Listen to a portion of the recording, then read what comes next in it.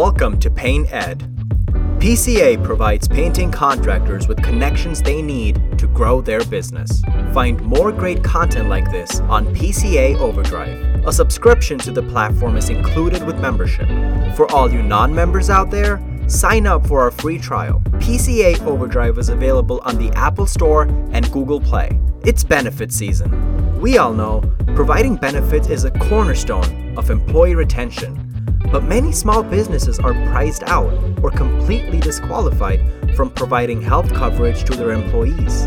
Not any longer. Now, PCA members can get health coverage, and they can even tailor options to meet their company's needs. To learn more about all the benefits PCA has to offer and to become a member, go to pcapainted.org. This episode is brought to you by Benjamin Moore and Sherwin-Williams.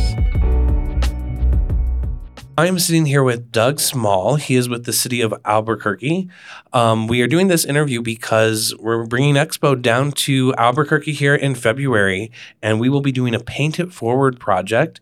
Doug is with the city of Albuquerque in the Civic Engagement Department, correct? Correct. I'm the Civic Engagement Manager for the Mayor's Office and the city of Albuquerque. Tell us a little bit about yourself, your role, and how you got into all of this. Sure. So I grew up here in New Mexico, went to school in Albuquerque, New Mexico, Sandia Matador, graduated in 2012. Was out of state for college for a little bit, but found my way back to Albuquerque. I've been working for the city for almost 4 years now, joining the mayor's administration in 2019, January 2019. And since July, I've actually jumped over to a different role within the administration in the Office of Civic Engagement. So I help oversee a lot of the work that they do. And how did PCA get in connection with you all?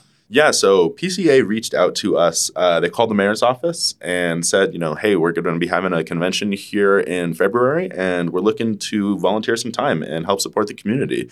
And so that call got routed over to me, and we tried to find an opportunity that would fit them. Awesome. And we're going to talk about that opportunity in a little bit. But I want to highlight a little bit more about your department and the civic engagement. Tell us more about it. Yeah, so the Office of Civic Engagement was created in 2019, about June or July of 2019. And sort of the idea of this office and these particular roles was to create different pathways for people to engage with their local community and local government. One of the things that we've really prioritized is finding ways for people to be able to provide their service if they choose to volunteer, but also just trying to help support and foster different community initiatives. So any sort of nonprofits that want to sort of leverage any of the city's network to help their mission and their recruitment pieces, we help support those. We help support a lot of different programming within schools. We're really trying to expand on that, particularly trying to find internship placements and really pathways to employment. That's one of the pieces that we really work hard on with our volunteer initiatives, is viewing them as really an opportunity to showcase your skills and really gain new ones that are going to be used later on in life and could potentially be things that you can use for a job. Now, this folds into the larger initiative that you guys call One Albuquerque. Talk to us about what this is and this blueprint that you're putting forth, because the city's growing. Correct. Yeah, so One Albuquerque is sort of the city's logo, if you will, but it also has a bit of a deeper meaning behind it. So the logo in itself, in the design, one of the pieces that you'll see highlighted there is Burque, right? And that's what a lot of people here in Albuquerque call the city. You're either a Burqueño, you're from Burque, or something of the sort. And so that was one of the pieces that we wanted to highlight in that, to really recognize that as part of our history. Albuquerque used to be called Alburquerque prior to statehood, and I'm not exactly sure why we lost the R, but that one kind of fell off there. But so it's a bit of an homage to our past, but also sort of a look in towards the future. And the piece where that sort of comes together when we say One Albuquerque, it's really meant to mean that we're all in it together, that we're all sort of on this path together, and that we sort of have to work together and able to make that work out. One of the other things you'll notice within the design concept is that there's different colors to symbolize different departments, different initiatives, different things like that. And it's really to recognize individual identity, but as a collective of one and part of a solution-oriented goal towards all of us working together to solve our issues. And one of the things we were talking about offline earlier is really the impact of local government, because that's what impacts your life on a day-to-day basis, more so than what people might see on TV or hear on the radio, when they talk about national news. Talk about some of the impacts of local government.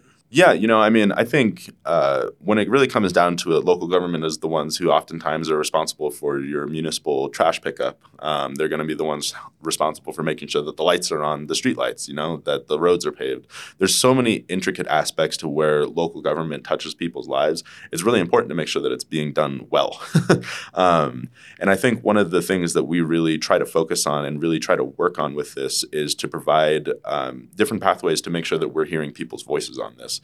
We only function as well as the awareness and information that we have of this. So enabling and empowering people to make sure that they're part of the conversation is tantamount to successfully running anything. And what are some of the goals for One Albuquerque? Yeah, so one of the goals really for our space in our area of the Office of Civic Engagement specifically is that sort of piece that I was mentioning, the empowerment of folks to really be a part of their community, to have a voice in it. And you can find that through a multiplicity of different ways, whether that's going to a council meeting and making sure your voice is heard on legislation, or if you want to volunteer your time at the animal shelter or the biopark or any number of the 1,000 different community organizations that are here within the city that are part of that network of volunteerism and service. We really want to be able to empower people to find the beauty of their community. And I think one of the most important ways that we can do that is to help support and build systems for them to actually make those connections. And was this developed out of a sense that there is a lack of investment or a lack of engagement in community? Yeah, I wouldn't necessarily say that. So I think Albuquerque's always had a very rich history of service and volunteerism. I think one of the goals that we really had was to try to help systematize that a little bit more and really provide the support that needed to be there for some organizations. We also want to recognize we're not the know-all of everything, right? So really we view ourselves as a support mechanism to help foster that sort of service-minded notion that we know a lot of people here have, but also not reinvent the wheel and recognize that there are so many great community organizations here that do that work day in and day out and do it incredibly well. So really just to provide that network of support that wherever we can and wherever we should be fitting in. And also, too, it helps as the city begins to grow bigger and bigger. Talk to me, offline we were discussing some of the major companies that are coming here and, like Netflix and Amazon. So there is an investment from even corporates investment. There is, yeah. So, the city is on a growth track right now. New Mexico as a whole is becoming one of the hottest markets for movie production. As we mentioned offline, Netflix has signed a $10 billion deal to really do a lot of their production here. They are, it's changing the landscape and is bringing a lot more folks here. And that's a great thing. And we're prepared for that. But it also means that we have to change and adapt with it. And that means everything from our housing policies to making sure that we're actually keeping up with the pace of development towards our responsiveness towards different issues that may arise with it. We want to be conscious of being a pro-growth city and pro-growth state in that regard, but also making sure that we don't lose the character and charm that really comes with being a New Mexican or being a Puertorqueño. And part of that is going to be the $10 billion investment from PCA. Joking. But we're going to do as much as we can. So the Gibson Medical Center is going to be a Paint It Forward project that people are going to be participating in when they come down here for Expo. And it has historical ties. So I think that that's a great segue into the project that people will be doing. Yeah, it does. And, just to note on those historical ties, one of the folks you'll be hearing from here in a minute, Doug Chaplin, he'll really be sort of setting up a lot of the history and really iconic pieces behind this. But one thing I just want to mention is, every single person in Albuquerque has memory of this place. If you've been here for most of your life, then chances are you have been here for either to see a family member or for a birth of a child or any number of things. Myself was, my brother had gotten injured during basketball, so I just remember being here in this lobby when I was a little kid. But there's just so much history here that is really being encapsulated within this one facility. And I think that's a great segue to talk about the role of PCA in this. We're very happy and very grateful that you guys had reached out to us about, just finding a different way to give back to a community that in many cases isn't going to be your own. But I think that really just has to really set it straight. Like, it has such an impact on the people that will live here. This, we really believe, is going to be a transformative institution for our response towards those that are going through some of the toughest times of their lives. And to be a part of that, I think, is really something special and something I know that I'm really grateful to be working on day in and day out. And as everyone will hear in a few minutes about all of the different phases that will be going into the Gibson Medical Center, I know that you guys had to do a lot of pre-planning to figure out how can this best serve Albuquerque. What all went into that? Yeah, so there was a lot that went into this place. That was everything from the mayor and the executive team of the city traveling to multiple cities across the country to really see how they're dealing with the challenges surrounding the increases in homelessness really around the country. This is something that every major American city is seeing right now. It's very unfortunate, but it also doesn't by any means mean that it's something that we can turn a blind eye to.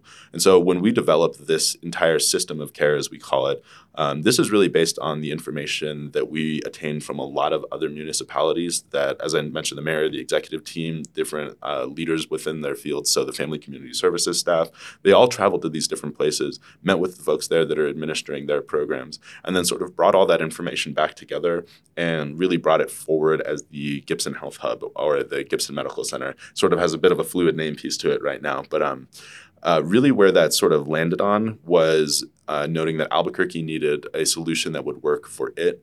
We're not Austin, we're not San Francisco, we're not Denver, we're not any of the other cities, so we're not trying to replicate anything. We're trying to create something that is really going to work for the people of Albuquerque and work for those that need it the most.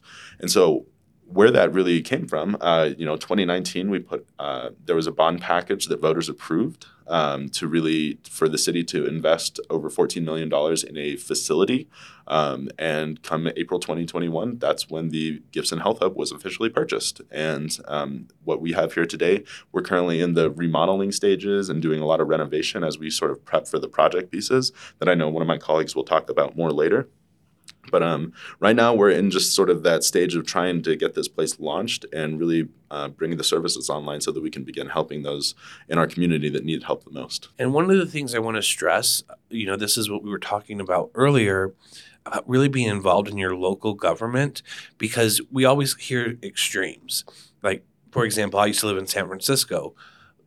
Who knows if this is true? This was 10 years ago, but one thing I heard is, they give homeless people $50 a month or something like that, or $50 a week. Well, is that a solution? Long-term, no. And then you hear on the other side, just get people off of the street. But then you need to hear the full story and how are we making an impact that's not only helping the person that's involved, but the community at a larger scale. That's why I love this story. Yeah, and I think one of the pieces you touched on there is the folks that are going to be utilizing the services or most affected. Those are the voices that actually we need to hear the most of, right? One of the things that we did when it came to the actual Gibson Medical Center was we had focus groups with folks that are unhoused, saying what would be best to have at this place? What would actually help, right? I think oftentimes lost in the conversation surrounding housing and homelessness is the folks that are actually experiencing it. Because, there's no bright day when you're living on the street. There's just so many challenges that go into that I think people don't necessarily recognize for very understandable reasons in many cases. But I think it's really an important piece to add to that conversation and something that we have consciously done with this particular facility, but also try to do as a general context in our management of any sort of situation like this. One of the other pieces I want to touch on here was, the city's approach towards housing and homelessness has always been what we call a housing first approach. That means that, ultimately the best method to end someone's cycle of homelessness is to find them housing and to actually help them become self-sufficient and being able to live on their own. Now, there's a lot of barriers that can exist for them, whether those are behavioral health issues, whether those are substance abuse issues. But the reality is that it's not something that changes without having that housing first approach. And so this is also culminated not just in the Gibson Health Hub, but a lot of the city's policy as we're moving forward with something called the Housing Forward Albuquerque Plan. This is a method that we're using, or not a method, really kind of a string of legislative pieces as well as different projects where we're trying to bring online 5,000 additional new housing units by the year 2025 to help supplement the lack of housing that we really are experiencing in the city. And this is something, again, that is happening in most major American cities and something that I think you're going to hear being talked about a lot in different local governments and municipalities because, it's not just a local issue, it's a national issue, but one that is ultimately being solved locally. You were talking about listening to the voices of the people who need help. Some of these things that I know as we were walking through the facility you were pointing out to me is they're going to be able to bring their stuff. Mm-hmm. And also we're going to have social workers that work with them.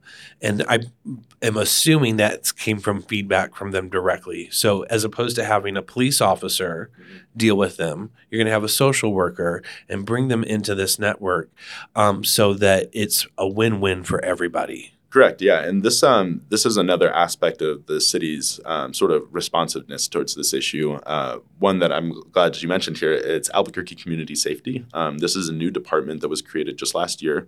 And they are almost 24/7 call responsive now. This is basically a department that is a third option when someone calls 911. So that basically means that if someone calls 911, there can be a myriad of reasons, whether it's a personal safety issue or they see someone passed out on the sidewalk and they're concerned for their safety. Right now, what occurs in Albuquerque rather is that when that call goes into the dispatcher, they'll either select to send a police officer, a fire response team, or a Albuquerque community safety coordinator. And what those folks do, they're trained clinical social workers that are really trying to help get people the help that they need in the most appropriate way. One of the things that we want to focus on with our police department is making sure that they're actually fighting crime, right? We don't need police officers to be responding to folks that are passed out at a bus stop or someone that has an encampment, right? What we really need them to do is be focusing on sort of solving some of the challenges surrounding crime and really finding the folks that need help, bringing them the help that they need. So Albuquerque Community Safety is going to be an integral part of this whole system of care. It'll be a great, once the Gibson Gibson Health Hub pieces are completed, we'll have the medical respite, sobering center, and shelter area in phase 1.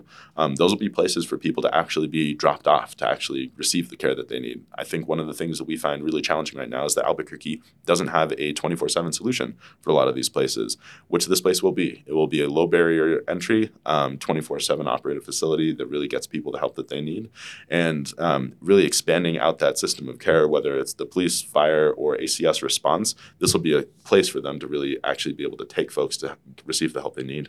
Right. And it's a solution to, because you were telling me earlier that right now the emergency center is essentially a jail that's like 35 miles away. Yeah.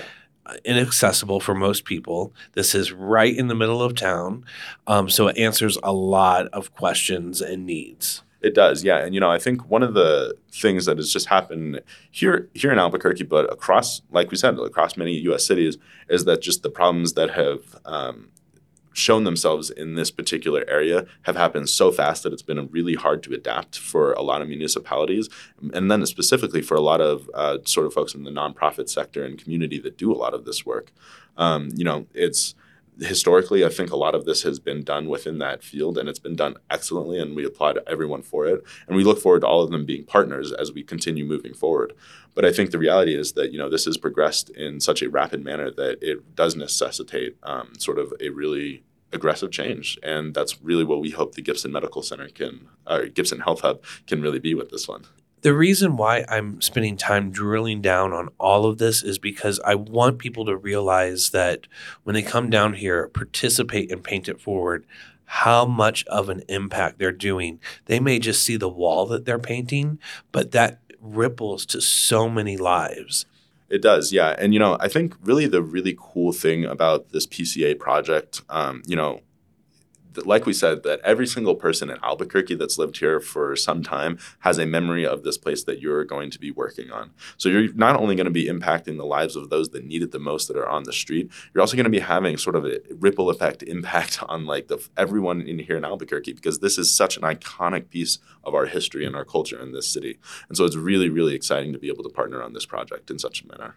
And I know that we have some small goals that we want to achieve when we're here, obviously getting people involved, but we also want to drum up media attention. But the work doesn't stop there. You know, they come here for a day and donate their time, but you guys need a lot more volunteers and a lot more help to accomplish this big vision. How can people get involved? Yeah, so the easiest way to get involved is 1abqvolunteers.com.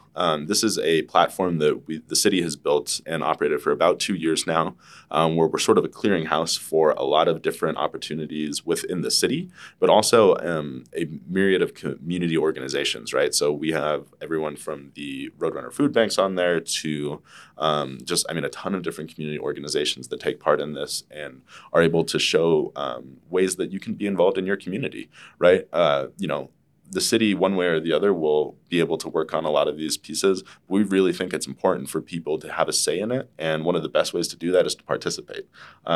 So if anyone has any questions, you can always reach out to our Office of Civic Engagement, and we are always happy to take people through that process.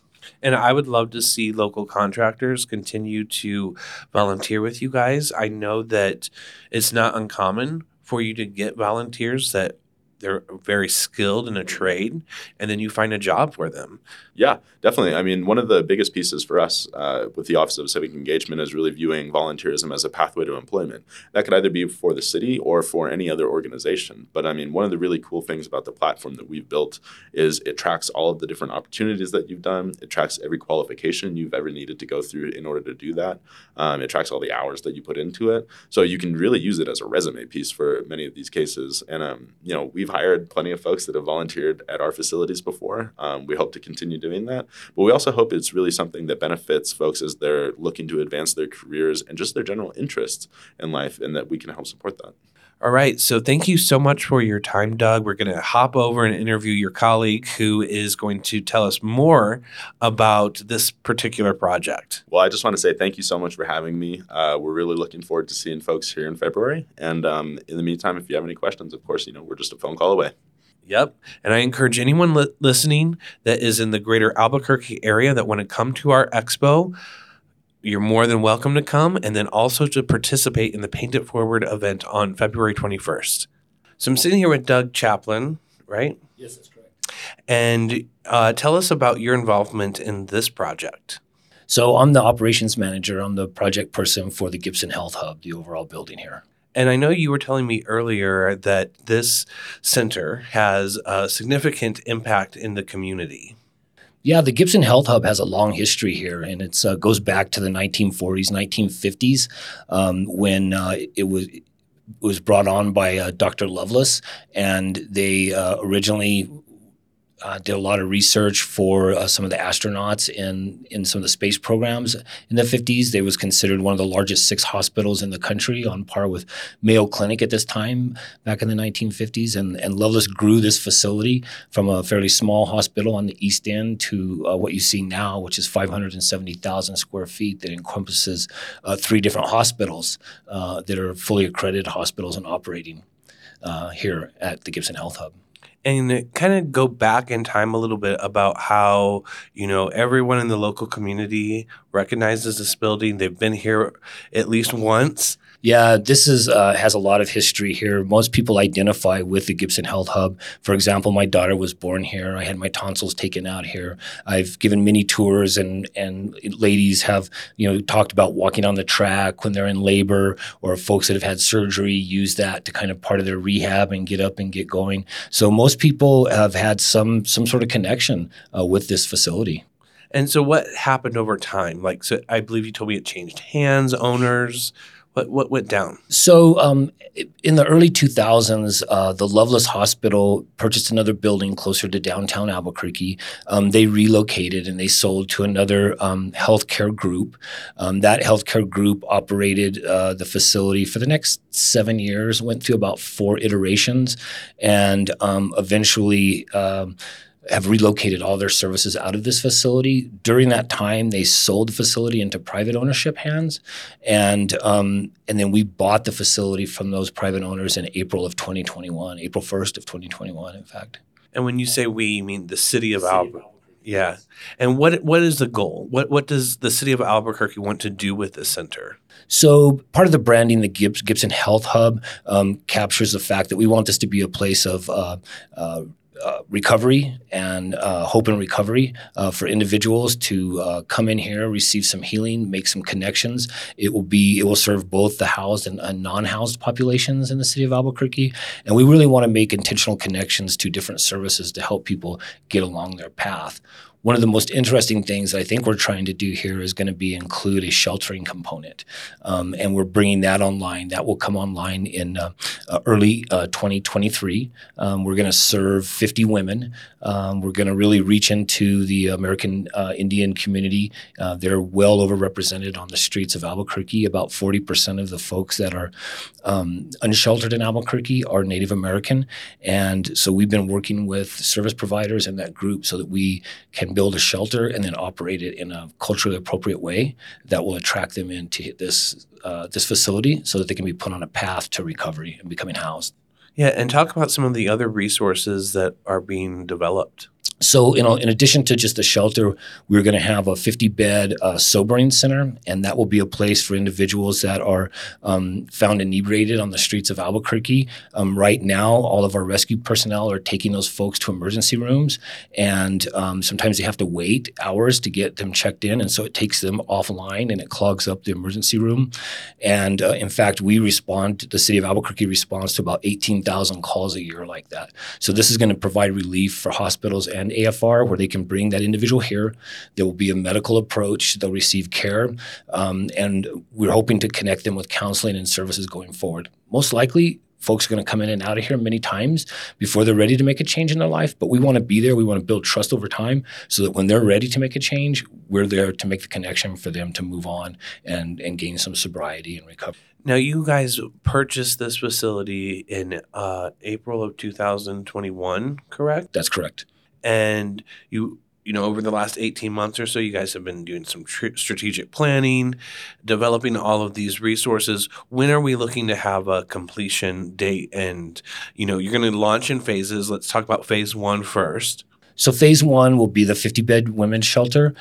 Included in the phase 1 50-bed women's shelter is going to be a sobering center, and we're going to have a medical respite facility. And the medical respite facility is designed for non-housed individuals that have been in the hospital. They've had some sort of medical procedure, perhaps surgery. Right now, if they're discharged to the street, they can infect their wound, make it worse. They end up back in the hospital. It's really not a good situation. And so in the medical respite, it provides a place for them to stay 45, 60 days while we try to find some housing for them and make that connection. The other exciting thing that's included in there is first responder drop-off. And so we have the Albuquerque Community Services Department, and they work with a lot of folks that are in a state of crisis that doesn't require them to be in jail, that doesn't require them to be in a hospital. And this will be a place for them to come, have a landing spot, and then be connected with case management so we can put them on a path as well. And then also within that first phase is what we call the engagement center, which is a series of offices that will be staffed by different social service providers in our community to fit the needs of the individuals that are in all those different services. So that's phase 1. Those will be delivered starting in probably early spring of 2023, and then throughout the year they'll come on in phases. The larger phase 2, we're in the early conceptual design phase, and we hope to break ground on that also in the middle of 23, 24, and then bring that on by the end of 2024. And then that will support over 200 different individuals and families. Nice. And talk a little bit about the need for a center like this because, as we were talking earlier this morning, a lot of nonprofits are trying to solve solutions, but their scope might be a little bit narrow. And this is attacking the issue from a holistic perspective. Yeah, so what we're doing here is we're building a system of care where there's an intentional connection based on the individual's need at that particular time. So the folks that are out on the streets, most of them are, half of them are suffering close to a substance abuse issue. Half of them have a mental health issue. Some of it's just economic. They need help finding a job. And so when they come into a facility like this, there will be a individual service plan that's developed for them along with the exit strategy. And so we will connect them with resources that help them move along their path to become self-sufficient, obtain dignity and humanity along the way. And what that looks for them is going to be different. It's different for you, it's different for me, and it's going to be quite different for them. The neat thing about the hospitals and the resources that we have here, so if we find someone in our shelter that's struggling with substance abuse, we can work with them. And then if they finally get to that point where they're ready to work on their sobriety, we will work with Turquoise Lodge, which is a state-run hospital, substance abuse hospital, to get them into that facility. Once they've done their treatment period, we were going to create a space that if they don't have a house at that particular point, they can come back into the shelter, create little safe zones that is amenable to the recovery plan at that particular point in time. So you have that, you have a behavioral health hospital here that can suit their needs. And then if they're having some medical issues, we have the medical respite. So it's really an integrated approach to a system of care for those that are both housed and unhoused in our community. That's awesome.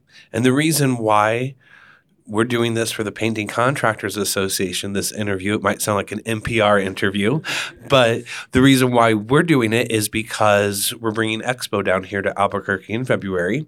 And the day before Expo starts, we're doing a Paint It Forward event. So our board members, attendees are going to come down here and help out. And give us a little lay of the land. What are they going to be participating in that day of Paint It Forward? One of the neat things about this facility is we have this iconic lobby area that is a 2-story lobby area. It has a lot of Southwestern design and art that we want to retain the motive. We're improving the lighting, which helps us with energy efficiency, but it also starts, showing some blemishes a little bit more. And we really want to preserve this because of what we talked about that earlier. People have a connection and they remember this lobby. And so we're asking that if you could come in and help us paint certain parts of this. There's some that need some attention that would really preserve that going into the future. Awesome. Well, I am looking forward to our people coming down here and making an impact, and really want to hear how all of this turns out, over the next year or so. Well, hopefully we can stay in touch and you guys will return for another convention at some point. We'd love to have you. We have, not just our annual event, but we have regional events, and this would be a great location to come back to. Well, come back and we'll kind of give you a progress update and a special tour just for your membership. Awesome. Thank you so much for coming on. Oh, thanks for asking us. Paint Ed podcasts are produced by the Painting Contractors Association and are made possible by members and industry partners. To find out more about upcoming education opportunities or for more information about joining PCA, visit pcapainted.org.